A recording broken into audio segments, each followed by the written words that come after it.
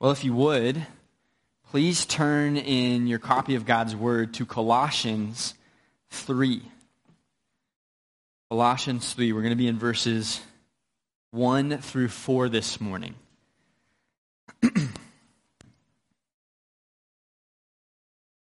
I'll read Colossians 3, 1 through 4 for us, then we'll pray. If you have a pew Bible right now, you grabbed one maybe from the lobby or something, there's black Bibles. Colossians 3 is on page 984. Colossians 3, verses 1 to 4 says this: If then you have been raised with Christ, seek the things that are above, where Christ is, seated at the right hand of God. Set your minds on things that are above, not on things that are on earth. For you have died, and your life is hidden with Christ in God. When Christ, who is your life, appears, then you also will appear with him in glory. Pray with me. Lord, we come to your word now, and we ask that you would teach us by it. That you would give us hearts and minds and lives ready to hear your word, learn from it, be taught by it, to be transformed by it. We pray that your word would have a lasting effect on us this morning, not because of anything I would say, but because of the power of your Spirit working through your word. Lord, we declare that we are dependent upon you and your Spirit at work within us to even understand your word, to apply it to our lives faithfully. So Lord, help us to do that now. Help us to humble ourselves for your word so that we might learn from it, that we might be transformed. In Jesus' name, amen. What have you been consumed by this week? It's kind of a busy time. Christmas. Lots of things going on. We had a busy last 2 weekends, my family. There are innumerable things, not just in a Christmas season or a Christmas week, vying for our attention, vying for your attention every day, every moment, it would even seem. Because we live in a world really that offers so much to us. We got social media always at our fingertips. Amazon says, order something today, it'll come tomorrow. We're often, with all our technology, inundated with news and headlines. And we live in a kind of almost hyper-involved societal atmosphere that says, here's a problem, now take it and make it yours. Own it. Do something about it. And all of these things can creep into our lives, and though maybe not inherently bad, can distract us from that which is truly important. They distract us from what's most important, because when they consume us, they begin to chip away at our true identity as Christians, at your true Christian identity. What you dwell on, what you were consumed by this past week, what took your attention really matters. Because what you dwell on, what you seek after, what you pursue determines often how you act. What you seek after, what you pursue, what you dwell on shapes you. So wherever you find yourself, whoever you are, whatever's stealing your attention, whether it be relatives or money or work stress, whether you are someone who feels like you just have too much to do right now, or you're struggling with your health, maybe you have challenges with your kids that just seem to consume you. Perhaps you have challenges even this morning in your marriage that you just can't get past. Wherever you find yourself, whether in the good, the bad, or the ugly of life, you need the message of Colossians 3, verses 1 to 4. because we're distracted people. And Paul, in Colossians, is writing to a distracted people. They had false teachers either rising from among them or coming at them from the outside, trying to detract from them clinging to Christ. False teachers who would have said, it's not really Christ who saves you, but perhaps these things you do. Take on this external reality. Do what I say. Even take on these traditions and do them. Celebrate a festival. That's how you are a true Christian. And so the Colossian Christians, like us, were inundated with things that would distract them. But this passage gets to the heart of the matter. It gets to your focus, and it gets to your identity. Because what you dwell on, what you're consumed by, is guided by who you are. And not just who you are, but whose you are. So we're going to look at Colossians 3, 1-4 in just two pieces this morning. First, your Christian identity. And second, your Christian focus. Your Christian identity and your Christian focus. Oftentimes, our outline would follow exactly the verses in the text. But Paul in this passage just has kind of two big ideas, and so we're going to talk about different verses, a little bit out of order at times, but follow along with me. Your Christian identity and your Christian focus. Point number one. We want to live faithful lives for Christ. We must understand our Christian identity. This identity, the Christian's identity, is most fundamentally understood as in Christ. Your Christian identity is in Christ. Really, being united to Christ. Being united with Christ. And this is a reality that Paul speaks of all throughout Colossians. If you have time this week, just take a moment, read through Colossians 1 and 2, or even another letter of Paul, and just mark all the times that he says, in Christ, with Christ, Christ in you. It's not just in Colossians, it's all throughout the New Testament. This idea of being in Christ, or what we would call union with Christ. So much so that it's referenced over 200 times throughout the New Testament. In most of your Bibles, that's like one time per page if you averaged it out. That's a lot. This is an important reality for us to understand. And Paul speaks of this reality so often and gives it to us today because we're prone to forget it. We're feeble. We're weak people. We're often worldly Christians. Distracted. We begin to lose sight of our true identity when we let the entrapments of the world shape us and rule us. So, what does it mean, really, to be united with Christ, to be in Christ?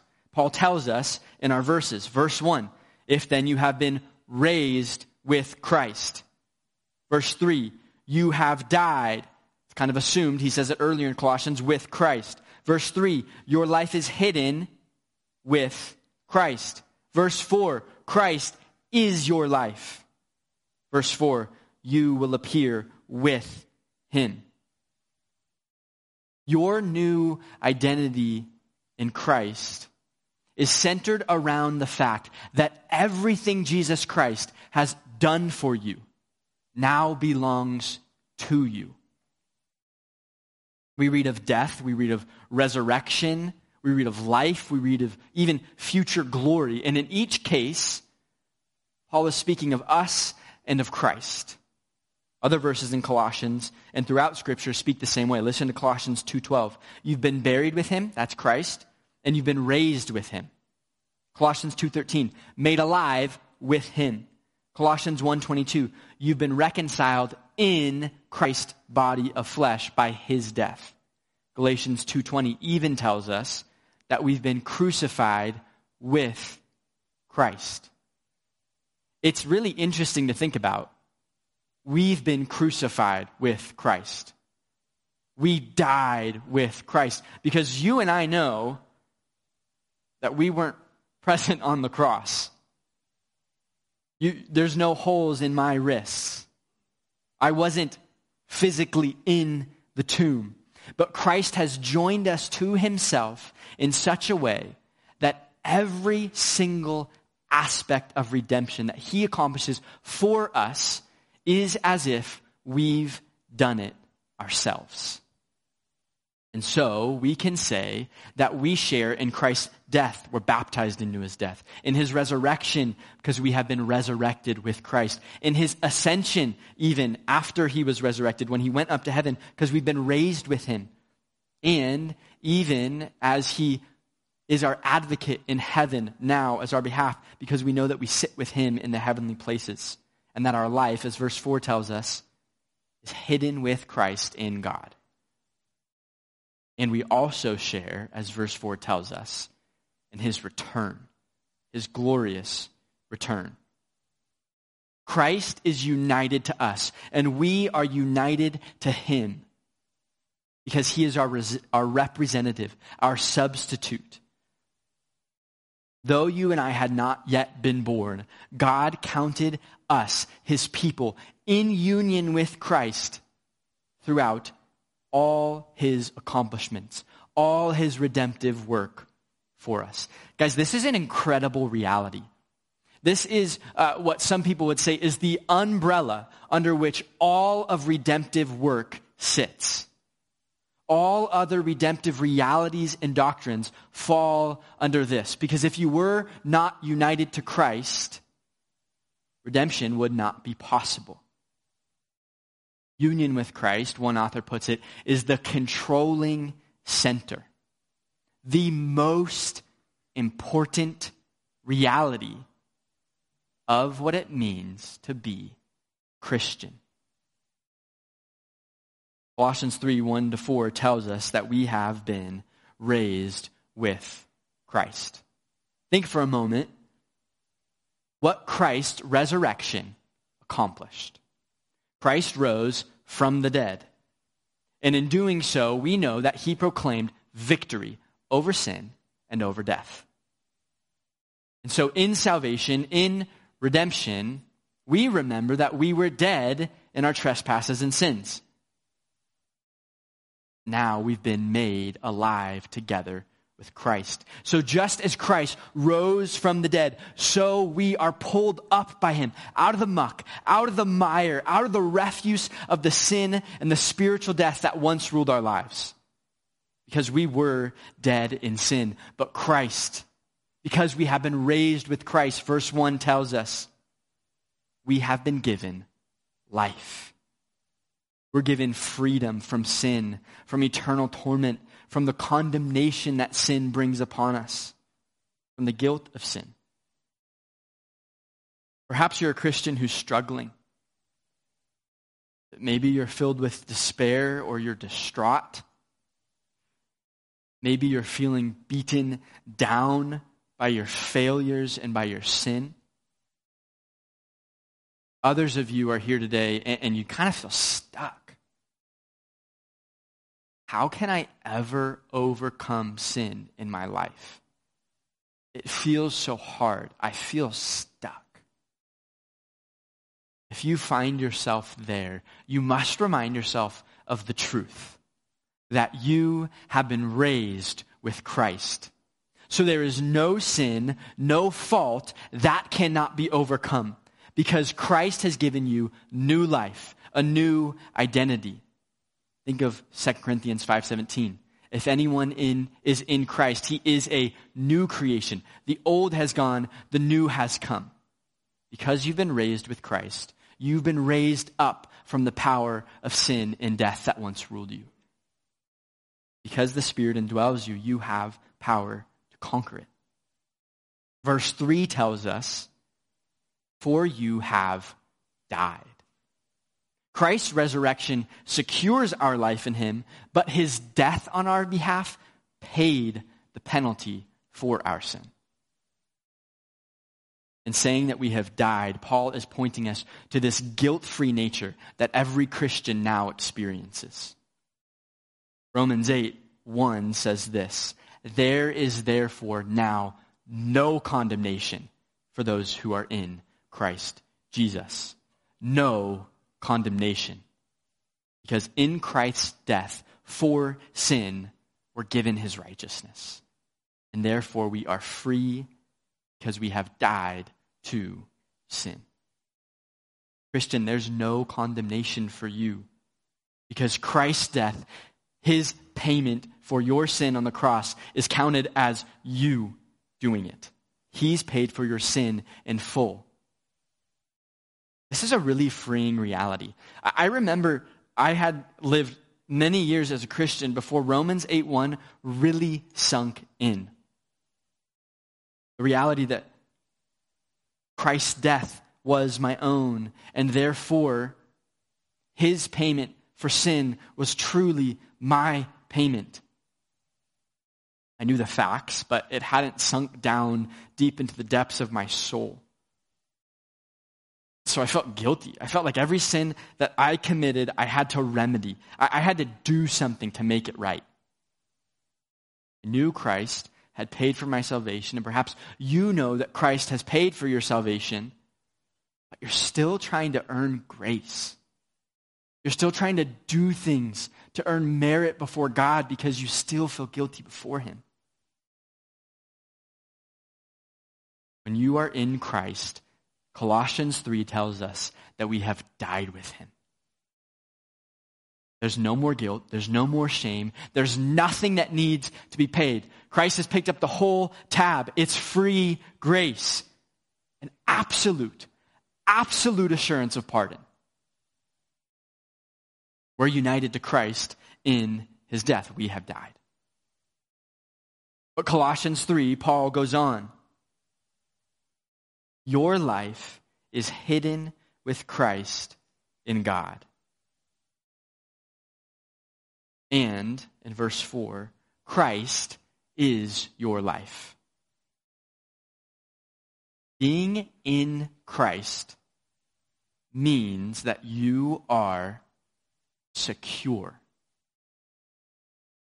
Because you are most fundamentally tied and united to Christ, you can never be separated or disunified in any way from him.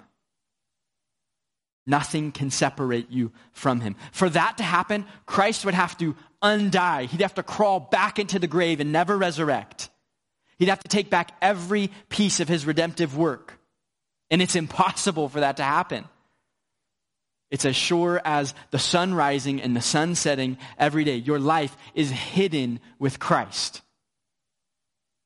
James Stewart was a Scottish pastor and a theologian who lived in the early 1900s. He spoke of Christ being the Christian's life in this way. He said, Christ is the redeemed man's new environment. He has been lifted out of the cramping restrictions of his earthly lot into a totally different sphere, the sphere of Christ. He has been transplanted into a new soil and a new climate. And both soil and climate are Christ. His spirit is breathing a nobler element. He is moving on a loftier plane. End quote. Christ is your life.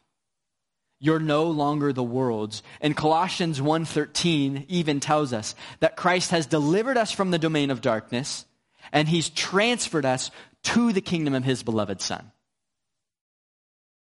Now, we are no longer of this world. Tainted by sin, mired by death, but we're part of the kingdom of Christ. Kingdom of his beloved Son. We're part of a new creation and a new humanity that Christ is making and that he initiated in his redemptive work. Christ is your life. And Paul tells us that we are hidden with him. We're part of Christ's kingdom. Because of this, because of being united to Christ, Christ is now the central element of our life. Paul tells us in verse for when Christ, who is your life, Christ is your life. One author said that this makes Christ the most irreducible reality about you. Consider it this way. Your life in its many layers. On the outside of your life, you have the clothes you wear, the food you like, the places you go. But peel that back, and beneath it, you have the family you were born into, perhaps your nationality, your work, where you go to school. Peel that back another layer. You have your friends, your family, the people that you love most, but peel that back again. We're getting deeper. Now we've entered into the truths you hold dear, deep in your hearts, what you truly believe about God, where you believe about your future is heading because of him. Peel it all back again. Now here are your sins, your secrets, past and present, perhaps even things nobody else knows about you. Peel it back again.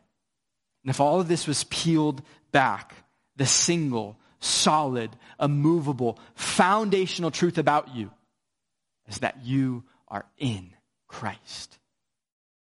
That you are united with Christ. It can never be changed. And we couldn't be anything other than this. Nothing else could be true because we are secure in Christ. We did not make our union with Christ happen. Christ made it happen. 2 Timothy 1, verses 8 to 9 tells us that it is God who has saved us and called us to a holy calling. Listen to this. Not because of our works, but because of his own purpose and his grace, which he gave us in Christ Jesus before the ages began. This is a great reality because it means that which is most true of us foundationally, that we are in Christ, has been planned by God and secured by God since before time began. We don't deserve this. We can never earn it. And this is all of grace. Because it is all of God's working. Your life is hidden with Christ. And it's interesting. Read verse 3 with me. You have died and your life is hidden with Christ in God. As if being secure in Christ was not enough, Paul brings it home even further. It's as if you're held in Christ's secure hands, and then God's hands come and wrap them around Christ's. John 10 puts it this way, no one will snatch them out of my hand, and my Father is greater than all, and no one is able to snatch them out of my Father's hand. Your salvation, your new identity in Christ is immeasurably and eternally secure. Nothing can change that. You can't lose it. You couldn't throw it away if you tried. And you can never loosen the almighty and the powerful grip of Christ on your life. He holds you closely if you are truly his. This is marvelous truth. That God has seen it fit to bring us together with Christ so that everything that he has accomplished is as if we've done it. It's ours. And we receive immeasurable spiritual blessings because of it. Forgiveness, sanctification, justification, redemption. It's all ours. But it doesn't end there. And it's not just now, because Paul tells us that when Christ appears, then we will appear with him in glory. This is what verse 4 says. When Christ, who is your life, appears, then you also will appear with him in glory. Paul tells us that Christ's fate is our fate. So it's not just that which he has done, but it's that which he is going to do. His future is our future. And so the ultimate fate for you, Christian, the end for you is unbounded, immeasurable glory. Because when Christ returns, we return with him. The dead in Christ, we read elsewhere, will rise, and so too will those Christians who are alive, and they will be joined together with Christ. We look forward to an eternity of glory with our Savior.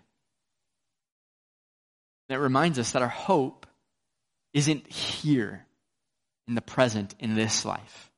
We have hope in this life, but our ultimate hope is not this life.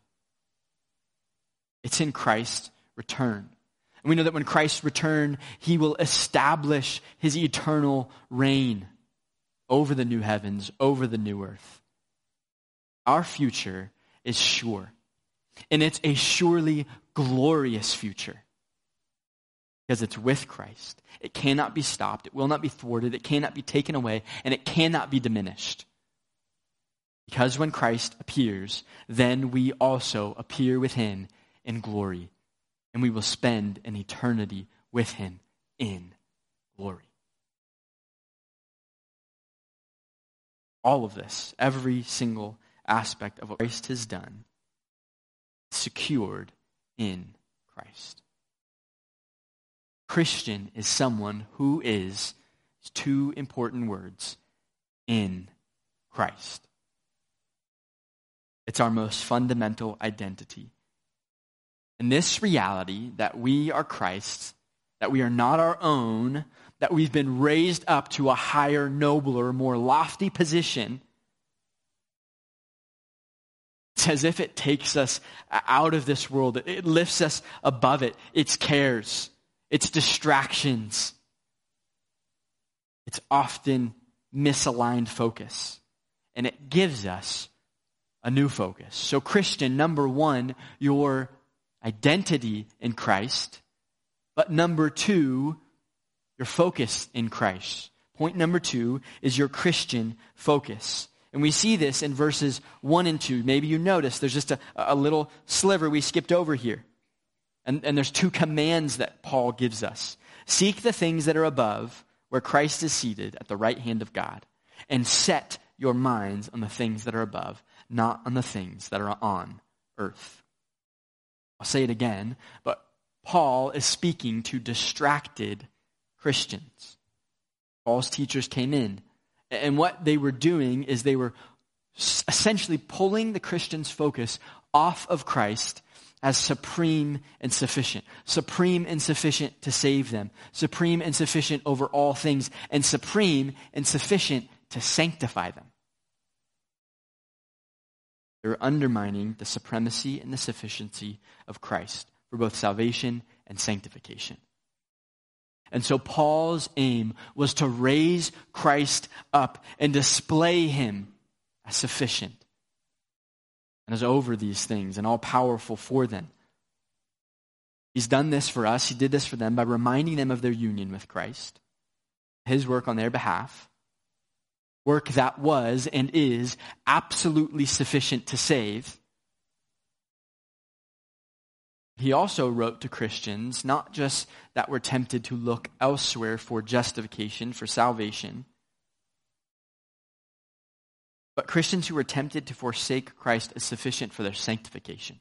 If you look really quickly towards the end of Colossians 2 with me, verse 16, Paul says, "Let no one pass judgment on you in questions of food and drink, or with regard to a festival or a new moon or a Sabbath." Verse 18, "Let no one disqualify you, insisting on asceticism and worship of angels, going on in detail about visions, puffed up without reason by his sensuous mind, and not holding fast to the head, from whom the whole body, nourished and knit together through its joints and ligaments, grows with the growth that is from God." We read there that someone was coming into the Colossian church and was trying to impose some sort of outward restriction on the Christians, as if to say, if you're really a Christian, these are the things you do. Keeping the Sabbath, keeping Jewish festivals, maybe even being circumcised makes you a Christian. Or asceticism, denying the flesh in just ridiculously extreme ways that don't necessarily equal sanctification and holiness.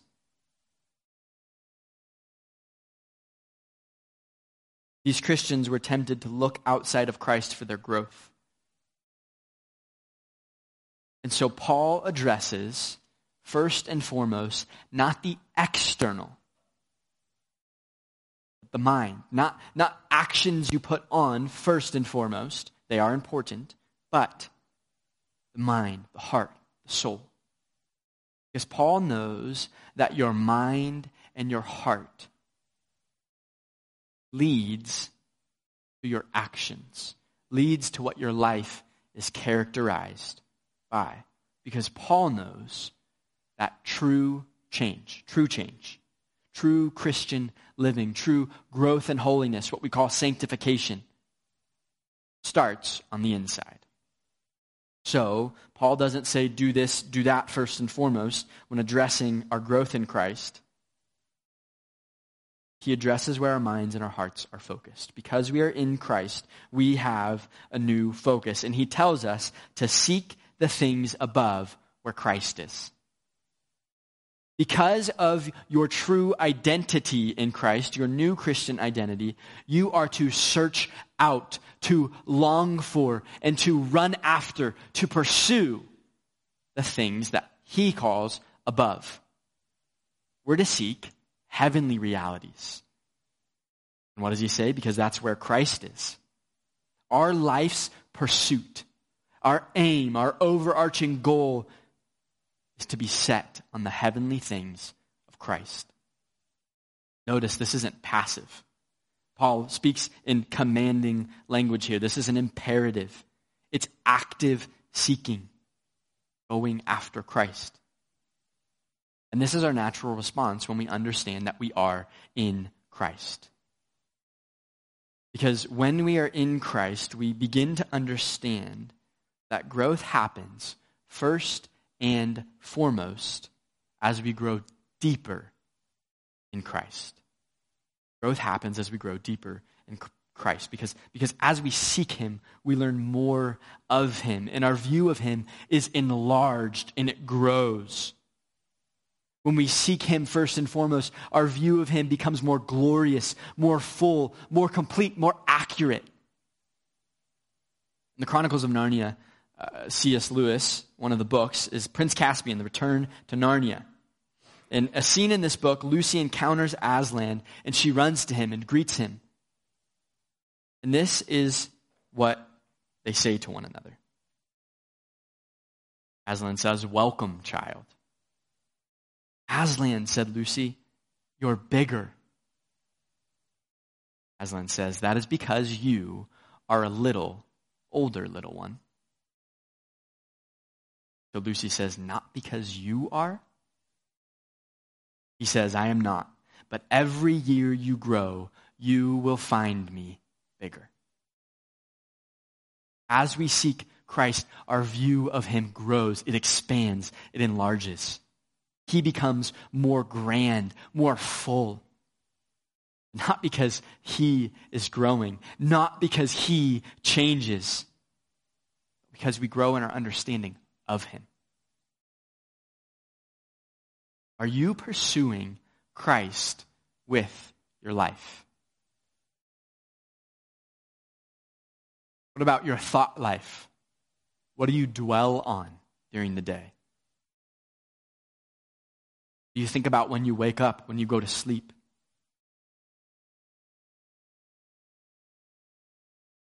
Are you pursuing Christ? The reason we seek that which is above is because we've been made a part of the above. And Paul tells us, again, in verse 2, it almost sounds the same, but he says, "Set your minds on things that are above, not on things that are on earth." It feels like he reiterates exactly what he says before. Okay, seek the things above and set yourself on the things above. But it's a little bit different. Seeking, run after it, go get it. Setting, stay there, remain there. Concentrate on the things of heaven.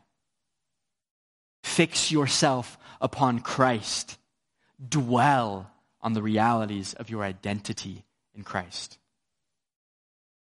Psalm 1 tells us that the blessed man meditates on the law of the Lord, and the blessed Christian meditates on heavenly realities, on Christ. So we are to remain steadfast, anchored in setting ourselves upon heaven and its true realities, upon Christ and his glory. But maybe if you're like me, these statements almost feel a little bit intangible, don't they? Because we are people who are geared towards the external. We're geared towards checking off a box and doing something.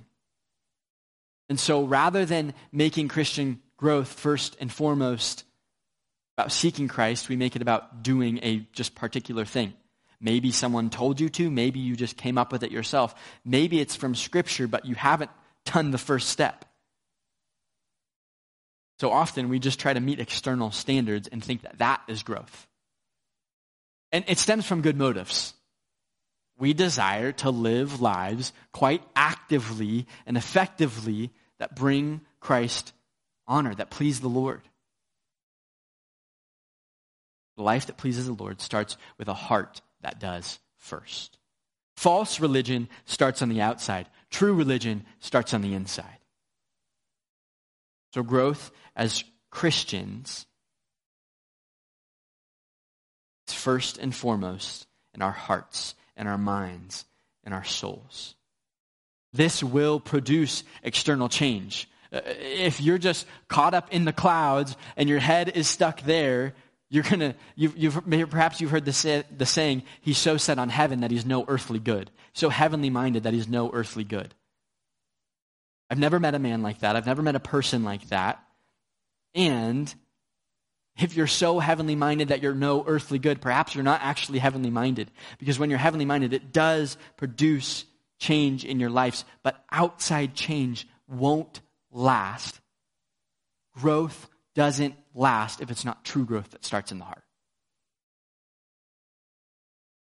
So how do we do this? How do we listen to Paul, hear him, and put what he says into practice?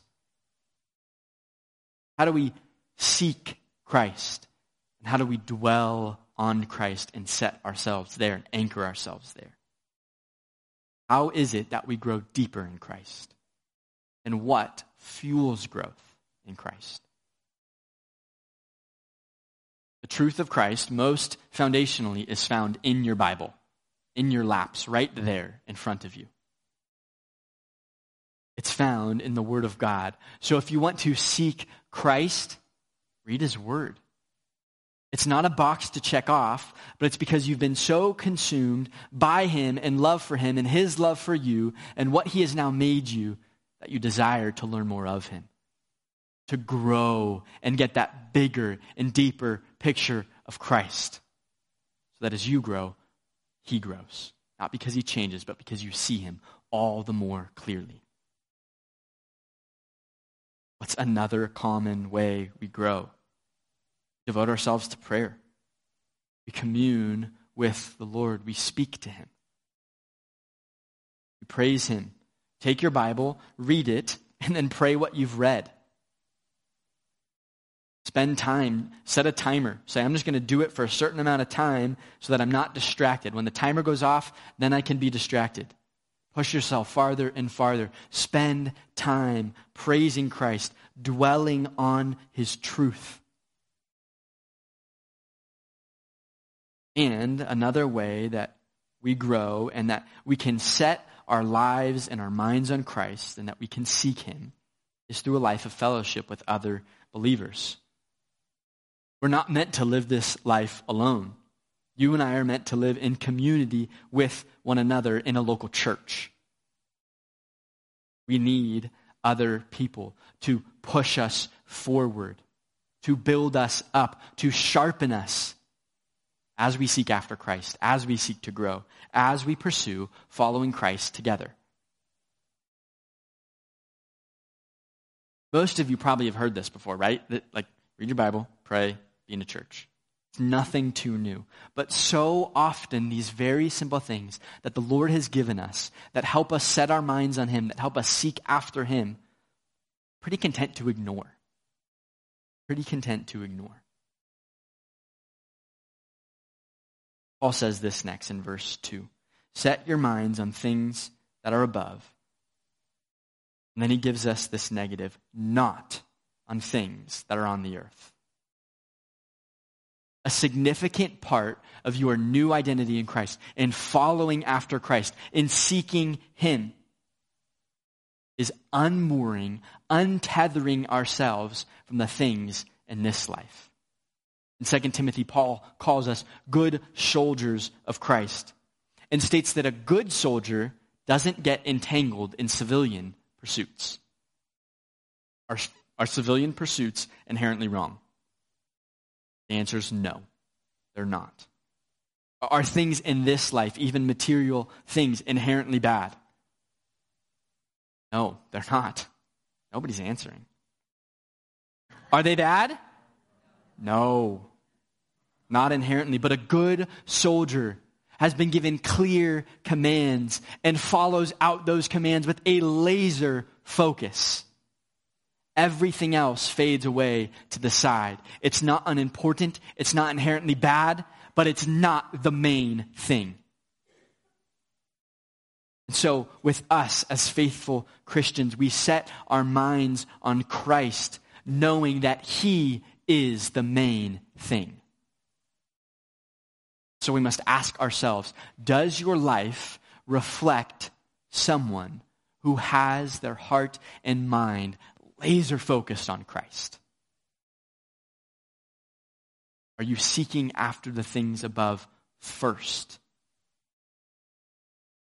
What does your time say about your focus on Christ and your pursuit of the above?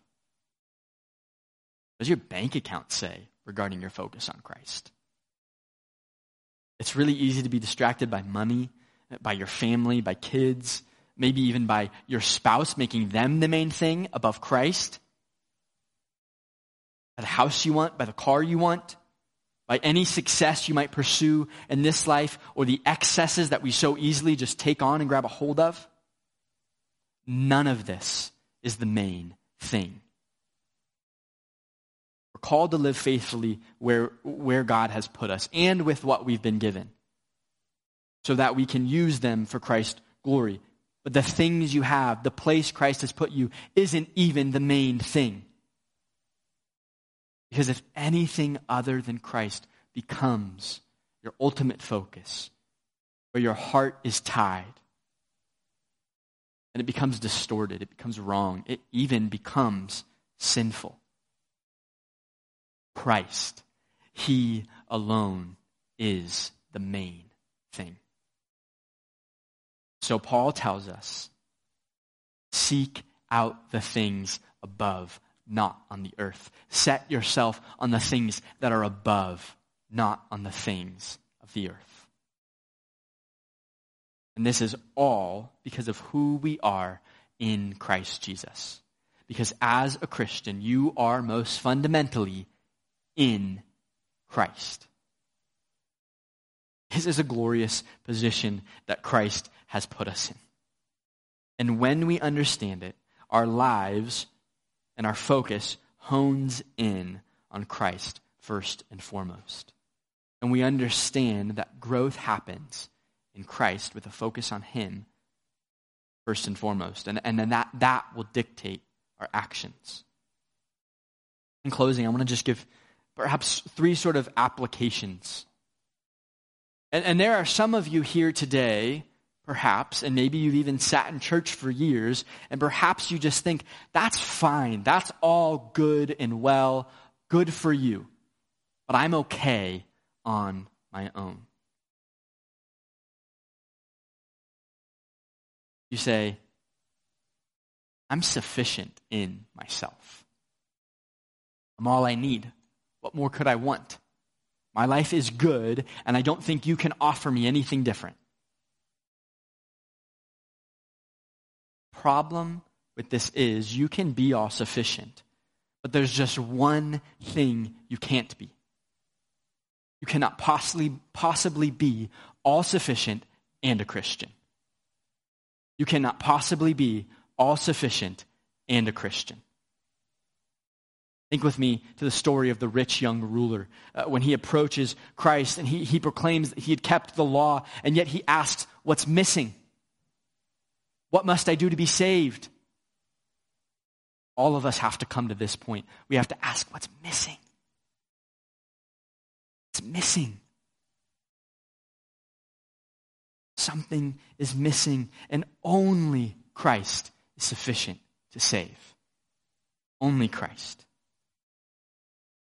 Others of you are here, and perhaps you say that's fine, but I'm seeking satisfaction elsewhere. I like the world. I like the things that are on earth. But you know that, like the prophet Jeremiah said, things of the world are broken cisterns, empty vessels, unable to provide life, unable to provide living water. You know it. You've tried the world. You keep pursuing it, but you know it doesn't satisfy. Friends, today you can turn to Christ. He is the only true one who can satisfy your truest need of salvation. Trust in his work on the cross. Trust in his payment for your sin. You'll receive the blessings of being in Christ and being united with Christ. They will be added to you. Forgiveness, redemption, no condemnation. You don't need to wait another moment. Christ calls to you today, and with whatever you bring, he says, come to me, all you who are weary and heavy laden, and I will give you rest. Christian, if you find yourself in Christ, but you're looking to the world for satisfaction, unmoor yourself from it and return to your first love. Return to your Savior. Remember his satisfying love and affection for you. Remember his work on your behalf. And remember that you are most fundamentally in Christ, that you are his. An old hymn, it's called None But Christ Can Satisfy. And this is its refrain. Now none but Christ can satisfy. None other name for me. There's love and life and lasting joy. Christ Jesus found in thee. Christian, don't hesitate. Day by day, moment by moment, tie yourself to Christ. Remember your new identity, that you've been united with him, and therefore that all that is his is yours. Every blessing, every act of redemption on your behalf, they're yours because they are Christ's. So we're to live in light of this reality. We're to make Christ our focus. We need to make him the main central thing. We need to put him above all else in a place of prominence in our hearts and in our lives, because this is what he deserves. Let's pray.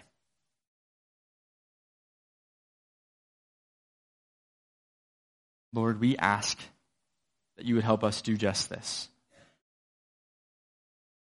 You would help us untether ourselves from the world. And once again, remember who you've made us. You've caused us to be in Christ, and because we are in Christ, we have everything we need. Help us to forsake lesser things so that we might grab hold of Christ day by day, moment by moment. And Lord, we ask that you would empower us by your Spirit to do this, that we would not rely on ourselves and our own strength, our own might to do this, that we would rely on the power of him who raised Jesus Christ from the dead, your Spirit that dwells within us. Help us do this now, that you would help us to live faithfully as we go from here. Amen.